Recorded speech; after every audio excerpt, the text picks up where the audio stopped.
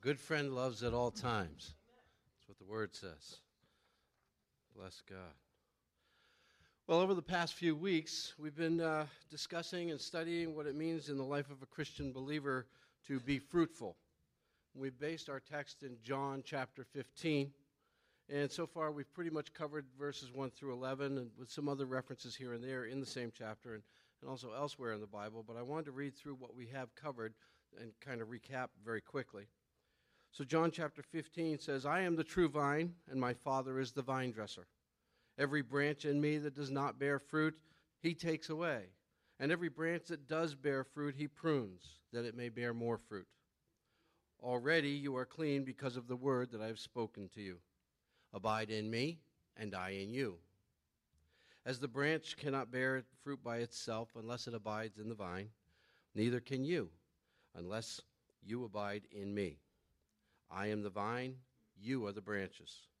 Whoever abides in me and I in him, he it is that bears much fruit. For apart from me you can do nothing. If anyone does not abide in me, he is thrown away like a branch and withers. And the branches are gathered, thrown into the fire, and burned. If you abide in me, and my words abide in you, ask whatever you wish, and it will be done for you. By this my Father is glorified, that you bear much fruit, and so prove to be my disciples. As the Father has loved me, so I have loved you. Abide in my love. If you keep my commandments, you will abide in my love, just as I have kept my Father's commandments and abide in his love. These things I have spoken to you, that my joy may be in you, and that your joy may be full." God's original command to mankind was first recorded in Genesis 1:28. God blessed them, and he said to them, "Be fruitful and multiply, and fill the earth and subdue it, and have dominion over the fish of the sea, and over the birds of the heaven, and over every living thing that moves on the earth." Now, we've talked recently about the fact that Jesus is both our source and our purpose for our fruitfulness.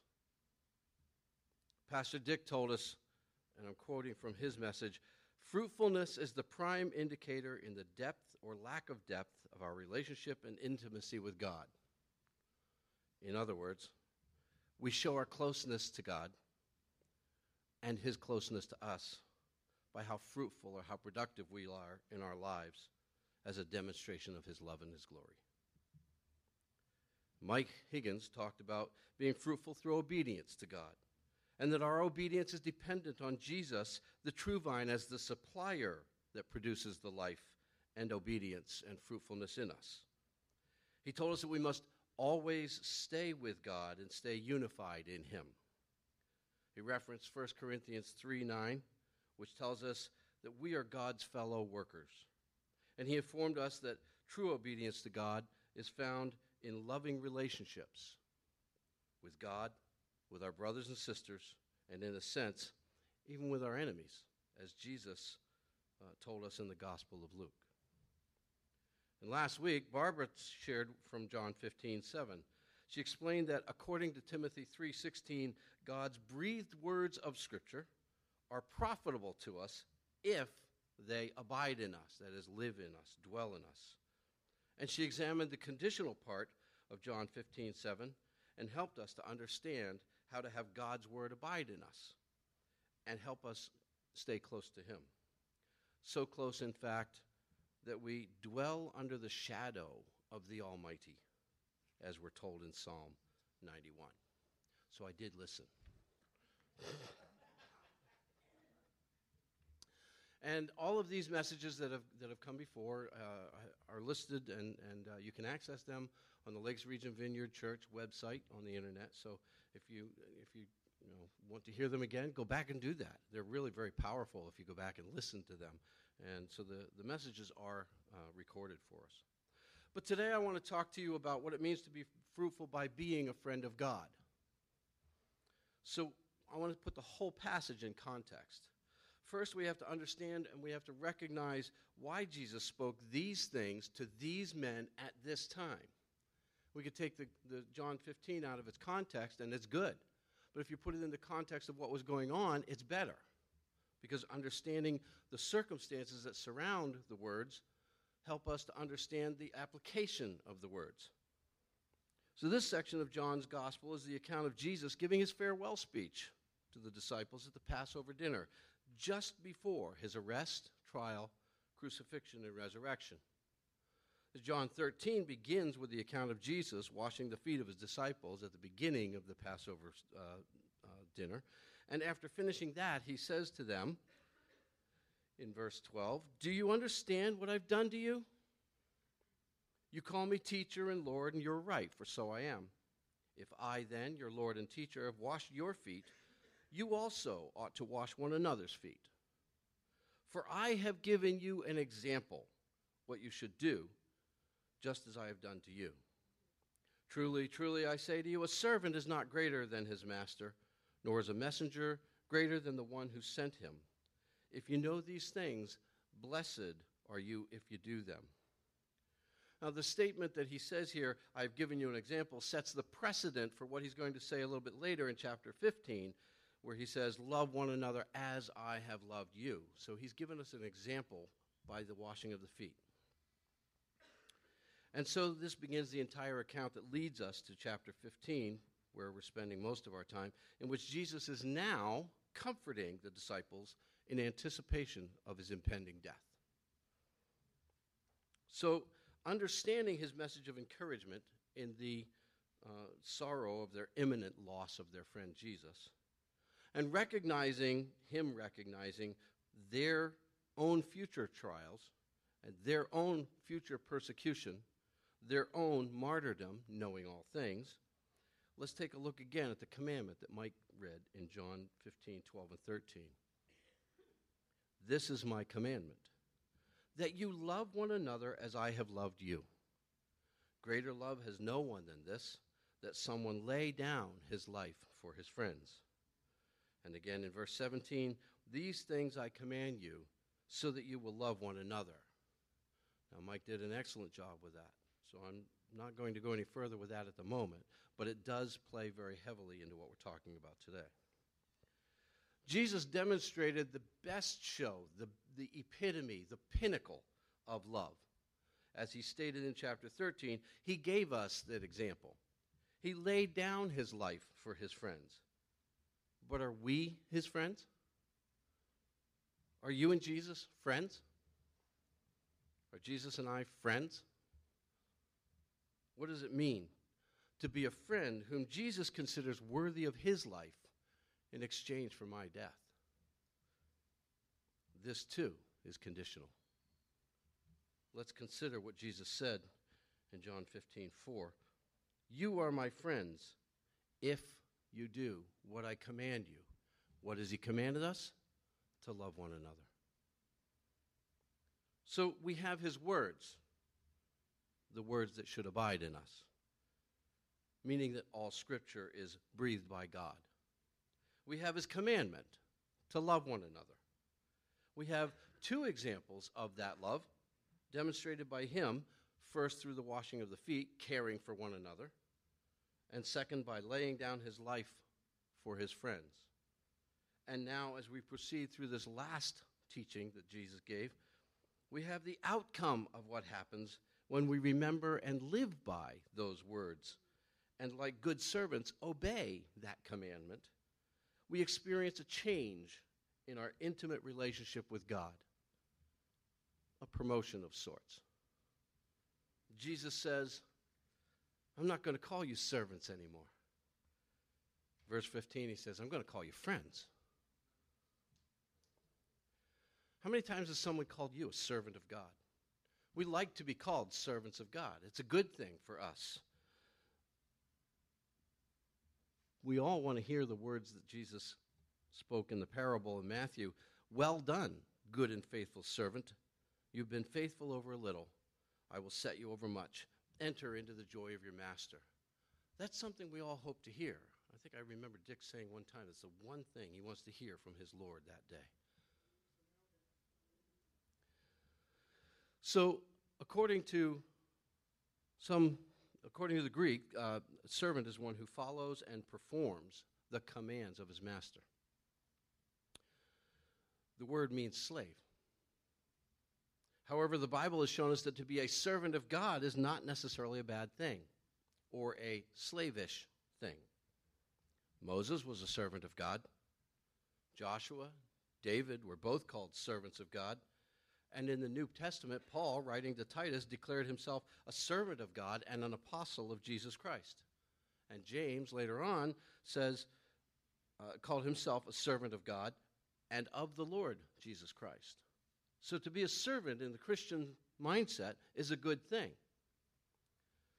But like the servants that I mentioned in the Old Testament and in the context of John 15, up to this point in his ministry, the disciples of Jesus were left with hints and parables. And all of in the Old Testament, God never spoke directly to the people. He spoke to those prophets, those servants. He talked to Moses as a friend. Okay? Abraham was a friend of God. But he didn't really reveal all knowledge to them.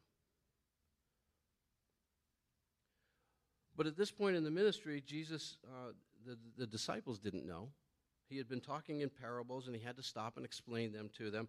But so they didn't know where he was going, what he was doing, and what his purposes were at any given time. Or ultimately, at that time, they still didn't know what his purpose was on this earth. But that was all about to change. Now, things are going to change. We're going to pick up in John 15, verse 15. Jesus said, "No longer do I call you servants, for the servant does not know what his master is doing, but I have called you friends. For all that I have heard from my Father, I have made known to you. You did not choose me, but I chose you and appointed you, that you should go and bear fruit, and that your fruit should abide, so that whatever you ask the Father in my name, he may give it to you." Now, the Stanford Encyclopedia of Philosophy defines the word friendship as follows. Quote, "Friendship is a distinctively personal relationship that, A, is grounded in a concern on the part of each friend for the welfare of the other." So there's a mutuality. "For the other's sake," and that, B, involves some degree of intimacy. So friendship is caring for the other intimately. In the Bible, James 4:4 says, "Friendship with the world is enmity or hostility with God." So if that's true, and you think of what friendship is, then friendship with Jesus Christ is intimacy with God. And that's the basic thought of John 15. See, Judas had already been revealed at that time. And he had left to meet the temple guards who were going to arrest Jesus. But at that critical moment, Jesus called his true disciples, his remaining disciples, his abiding disciples, the branches, the for real disciples, the fruit-bearing believers. He called them his friends. In the fullest sense of the word, Jesus uses it in reference to the relationship with all his disciples. In some places in the New Testament, Jesus called us sons of God, children of God. And in Hebrews 2, verse 11, he says, Paul wrote, "For he who sanctifies," this is Jesus, "he who sanctifies and those who are sanctified all have one source, the vine. That is why he's not ashamed to call them brothers." So there's this intimacy that's involved. Now, Matthew 12:50 records Jesus speaking, says, "For whoever does the will of my Father in heaven is my brother and sister and mother," when his family came to him. But he, again, in that relationship, implies intimacy. We are called disciples, which means learners. We're called sheep, which means followers.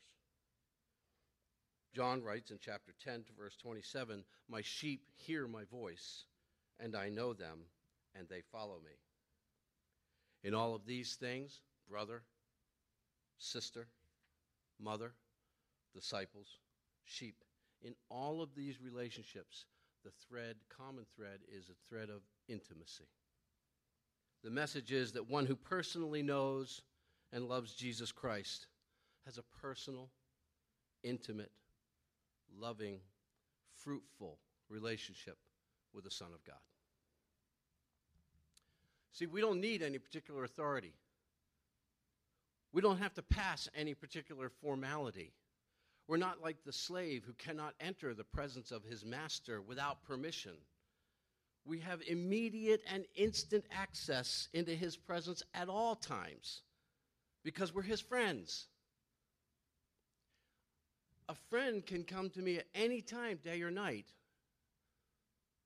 and I'm not offended, I'm not upset. A true friend. Do you have a friend that you can call at 1 o'clock in the morning and say, I need you to come over here?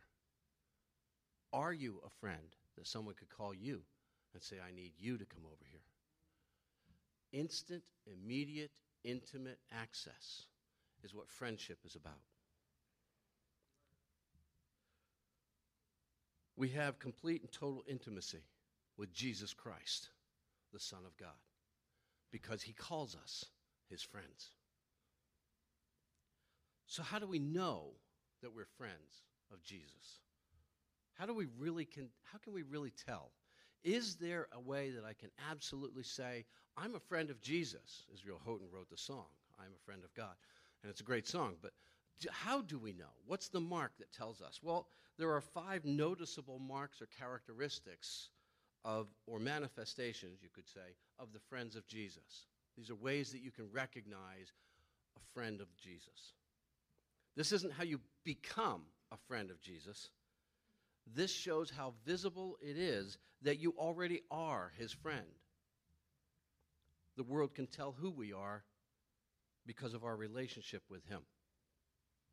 The friends of Jesus, and here are the 5, they love each other, they know divine truth, they're chosen out of the world, they bear remaining fruit, and they have their prayers answered.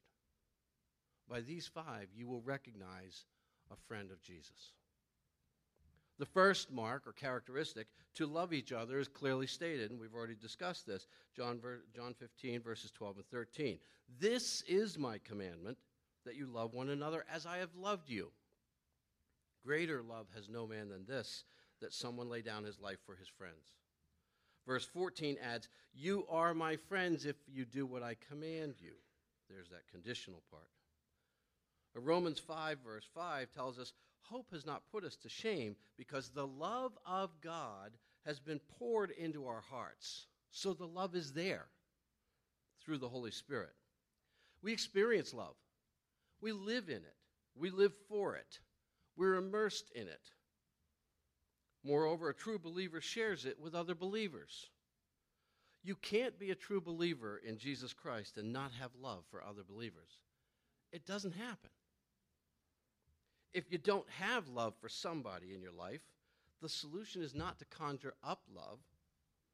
The solution is just get closer to Jesus, so that the love for others becomes a fruit that is produced by him, the vine, through you, the abiding branch, to another. It's not your love, it's his love. The second characteristic is that Jesus' friends know divine truth. Verse 15 says, all that I have heard from my Father, I've made known to you. And he spoke many times throughout the different Gospels where he says, that which I've heard from the Father, I've given to you. A servant could never be a friend.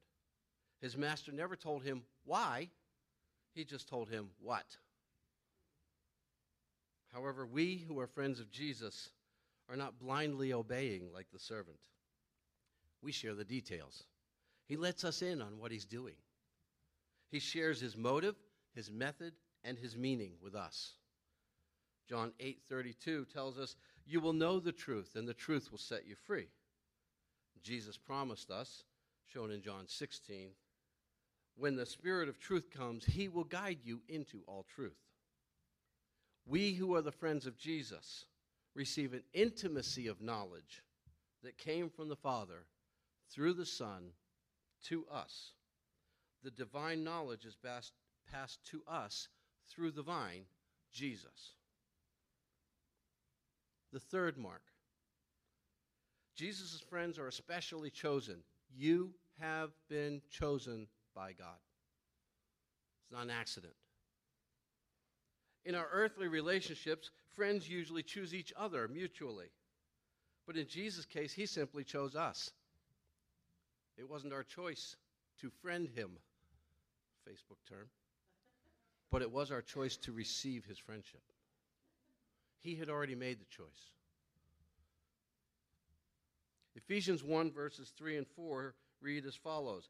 Blessed be the God and Father of our Lord Jesus Christ, who has blessed us in Christ with every spiritual blessing in the heavenly places, even as he, that is God, chose us in him, Christ, before the foundation of the world.